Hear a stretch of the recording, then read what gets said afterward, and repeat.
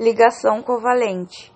Esse tipo de ligação se dá por compartilhamento de um par de elétrons, sendo um elétron de cada átomo ou dois elétrons do mesmo átomo. A formação de moléculas. Logo, essa ligação é também chamada de molecular.